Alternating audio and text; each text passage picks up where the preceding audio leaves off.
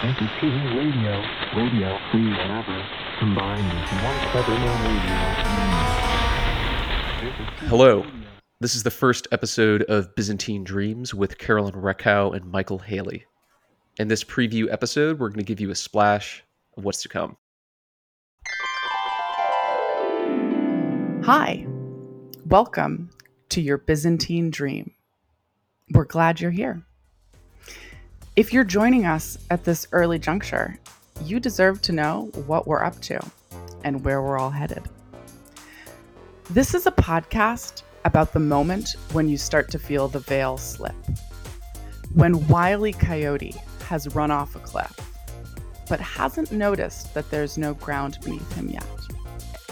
For you, this moment may have happened in early 2020 with the pandemic, or the unrest that's followed. Or it could have been in 2008 with the global financial meltdown. Or maybe in 2001 when asbestos dust filled Manhattan. It's the sense that the world as we know it is a fantasy, that the fantasy is coming undone, but we haven't landed back in reality just yet. A lot of us feel like something bad is coming, but we can't articulate quite what it is. We know there's a disconnect between our mental models of the world and the real thing. It's adding up, but we don't know exactly what the cost is going to be. This used to be something that you talk about in private in the early hours of the morning, in the dint of neon lights or firelight, but it's not just the fringe and a few outsiders that feel this anymore.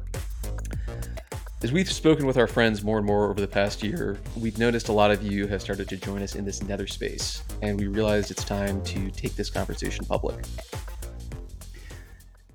So who are we? And why the hell do we need another podcast? I'm Carolyn Reckow.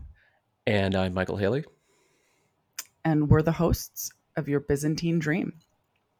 So we've both been around the block, so to speak, the blockchain block, spent the past 6 years or so working on some of the most interesting projects in Bitcoin and Ethereum.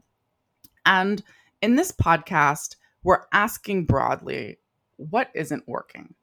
So the first 10 episodes are featuring conversations between us and some of the most dynamic and important minds in and around crypto today. These guys are challenging and amazing thinkers. They're going to take us through the coronavirus, mind viruses, bioluminescence, cypherpunk armories, and failed hippie utopias. And a lot of these guys are our close friends. So a little more detail. What's in store, you ask? A couple things we'll tag right now. So the first is economically. So definitively, it seems like the 1990s NAFTA style Francis Fukuyama globalization paradigm is hitting a wall. So think the brittleness of heavy financialization or the brittleness of just-in-time supply chains that fall apart at the first signs of trouble. The second is the environment. The fantasy of limitless, hyperconnected global economic growth is butting up against Mother Nature. Today, we see this in the form of coronavirus, but it's really just giving a preview for the struggle against climate change to come.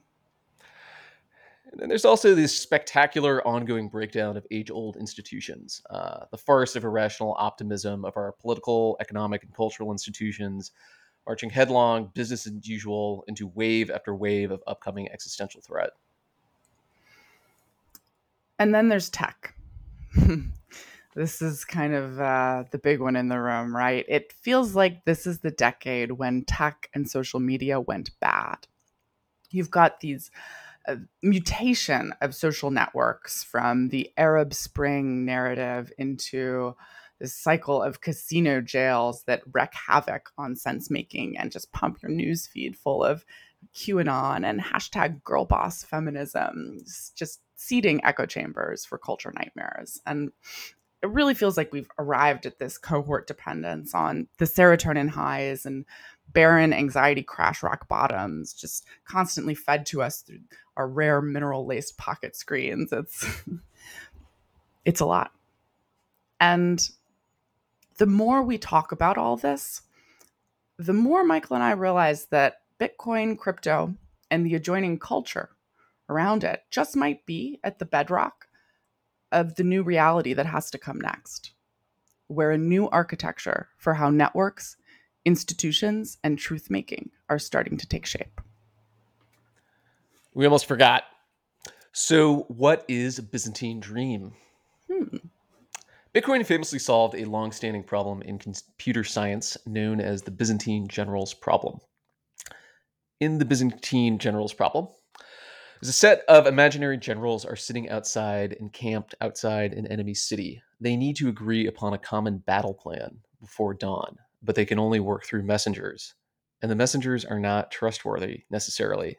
They may be traitors, enemies in disguise, corrupt, unreliable, or just disseminating falsehoods to thwart the plan. We don't know, and the generals can't find out. If the generals can't safely come to consensus, if they can't coordinate, the attack will fail and death and defeat is certain. Sound familiar? We love this because it's a problem about collaborating, sense making, finding the others, forming alliances with them in a totally hostile adversarial context. A context, very much like our own, with opaque incentives, spoofing, rampant disinformation, fuckery of all types abounding. A Byzantine dream, then, is a metaphor for the delusion or fantasy that we've been caught up in, but it's also a dream and our hope for what could come next. When you hear my finger snap, you'll wake up.